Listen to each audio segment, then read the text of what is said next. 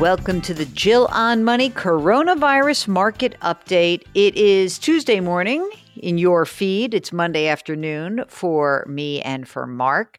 We are just trying to get through this news cycle, which has been pretty intense. We know it's a very tough time for so many of us. So I want to not delve too much into this period where there's protesting and in some cases, some violence and vandalism, which is nothing that's ever good, especially if you're the ones who are impacted by it. This is essentially just making everybody more uptight overall. And one of the ways you may be feeling that is that you start to feel uptight about your money. And maybe you look around and say, how could we have 4 or 5 days where there's civic unrest and markets don't move? And I don't know. I don't know the answer to that. I feel like something's got to give. I'm just not sure where it's going to give. Want to remind you that if you have a financial question, we're here for you. Our email address is askjill@jillonmoney.com. askjill@jillonmoney.com. I found this data, Mark, that's from a poll from SoFi. 7 in 10 Americans worry they will never be financially independent. That is unbelievable to me.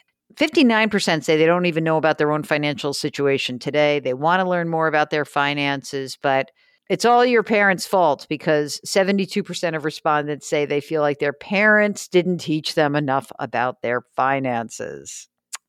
Don't blame your parents. Come on, get on it. Okay. I got a question from Christina. The first part of her question was that she saw one of the segments, I guess it was probably one of my Sunday morning segments, where there was a tiny rainbow flag in the background. And she goes, "What? You kidding me? Is she?" Anyway, happy Pride Month, everybody. I'm out and I'm proud, so get over it. All right, let's get on to Christina's question. Let's see. She says, I like the Q&A. I'd love more of your personal analysis of macroeconomic shifts and market dynamics, as well as more ear-to-the-ground interviews like the one you had with your friend at LinkedIn. Okay. Yeah, Mark says we do need to sleep, but we'll get there. We're trying to get more interviews in the can. Okay. Anyway, she says, I take 2 one-hour walks every day. I need you to be more than 10 minutes, Jill. But alas, my podcast question. Okay. Christina, 43, she works for herself as a consultant. And so she says, I lean on conservative investments. I've got $1.25 million in cash and CDs right now. I took nearly all of my money out before the downturn. How about that, Mark? I know the market timing doesn't work, but I guess for Christina it did. I've got another $1.5 million in real estate with a $500,000 of mortgage debt. Very cheap, 2.875%. I make about $350,000 a year. My expenses are around $70,000 a year. But I may head into semi-retirement and only work select projects in the near future, maybe 1 to 5 years. My point of view, I view my income almost like a hybrid car. The gas is the earned income, the electric, the passive income, and that allows me the freedom to ebb and flow depending on circumstances, which is important as an independent contractor. Okay. I'd like to create the most reliable, safe, yet highest return I can from passive income investment sources. My question, what should my next move be for my cash? I know I should keep a lot liquid, but I'm tempted to pay off a chunk of my mortgage, at least recasp, if not refi. But I know you're not a fan of that strategy. I'm also looking at REIT funds, dividend stocks, closed-end funds. Patient, it's hard not to make moves as some of my CDs are starting to come due. Any advice? Well, it seems to me that you need like a bigger game plan than this, Christina. So I think what you need to figure out for yourself is, what is it that you're actually trying to do? Are you trying to take the money that you have in the cash and CDs and generate a certain amount of income every year? And if so, how much would that be? And if not, if it's just that you really do like having some safe stuff, what is the right portfolio mix for you to achieve both your nearish term goals and your longer term goals?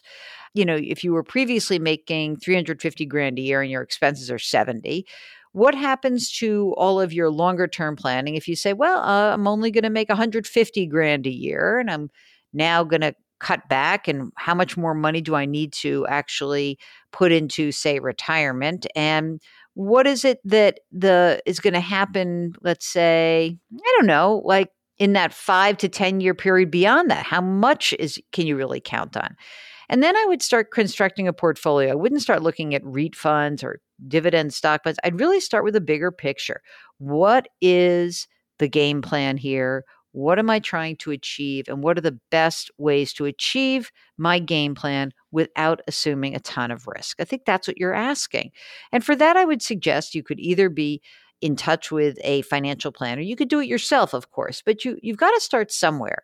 If you've got $1.25 million in cash or cash equivalents, is that all the money you have? Is there no retirement account? I mean, I feel like there's some piece of this that's missing. So if you wouldn't mind following up and coming back to me with a couple of different pieces of information. Number one, do you have any retirement funds? Number two, based on that $350 a year, let's say 1 to 5 years in the future, is it really going to be $350 a year? Is it going to be that consistent? If in 5 years you were to make less, how much less? It's time for you to then become clearer about how to deploy the money that's in cash. Some portion of it does need to maybe just stay in cash because you're nervous, but you need to get money invested for the long term if this is all the money you have in the world. That's really the issue. Okay, this is Rick, who read my article on estate planning. We've got one problem with our estate plan. Who do we name as executor? We're married with an adult son who's got Down syndrome. Everything's good except if we both die, and that would mean only our son. No one on either side of the family that we could feel comfortable executing the will and managing our estate that would be left with our son. Well, okay, you could possibly have an attorney or a trust department serve as the executor. But, obviously that costs money. But I think that it sounds to me like you're going to need to do that, because if you don't have anyone, not even, say, a really close friend, you don't have a lot of good choices. So we want to make sure that you have some choices. The choices for you are really going to be, whom could we hire to serve in that role?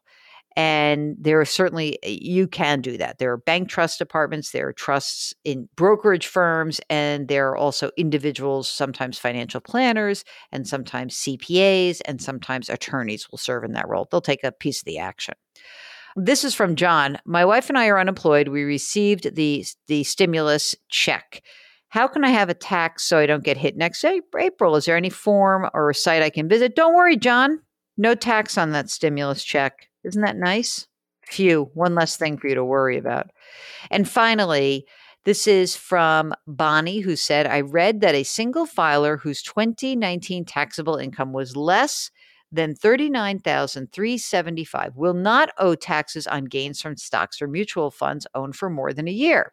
I fit in this category. Does that mean I can avoid paying taxes on capital gains for federal and/or state of Illinois? I haven't filed for 2019 yet. Well, it's a very good question. Yeah, the long-term capital gains rate for single goes up to 40,000. I think it's 40 for 2020. I think it was 39,375, but it's up to 40. If you make more than $40,000, you get a 15% capital gains rate. So yeah, you don't have to pay any capital gains at the federal level. I'm not sure about the state of Illinois. I don't know if it's a piggyback tax or not, but what I do know is that you will have no federal tax that's due. So hooray for you, right? That's it. It's amazing to just blow through some of these questions. We are going to try to have more interviews that we can get out to you, but the questions are insane. The number of questions that we are fielding is just over the top. And we really do appreciate you taking the time to write. So that's why we want to try to get these out to you as quickly and efficiently as we can. Don't forget to go to the website, JillOnMoney.com. You can sign up for our free weekly newsletter, which is free, and it does come out weekly, which is fantastic. And of course, you can always check out all the great stuff that we're doing. We're posting new content all the time. So just go to JillOnMoney.com. We thank you very much for listening. We want to remind you to stay safe during these very intense times. Wash your hands, wear your mask, maintain your social distance. And for the people who are driving too quickly on my block, I am going to continue to yell at you. I'm sorry to say. If you keep driving fast, I am going to be that person who yells like a crazy woman and says, slow down. All of us might want to take that into consideration. Let's just all slow down a little bit, take a deep breath, be nice to each other, lift somebody up today. Please try to do something nice, okay? Thanks for listening, and we'll talk to you tomorrow.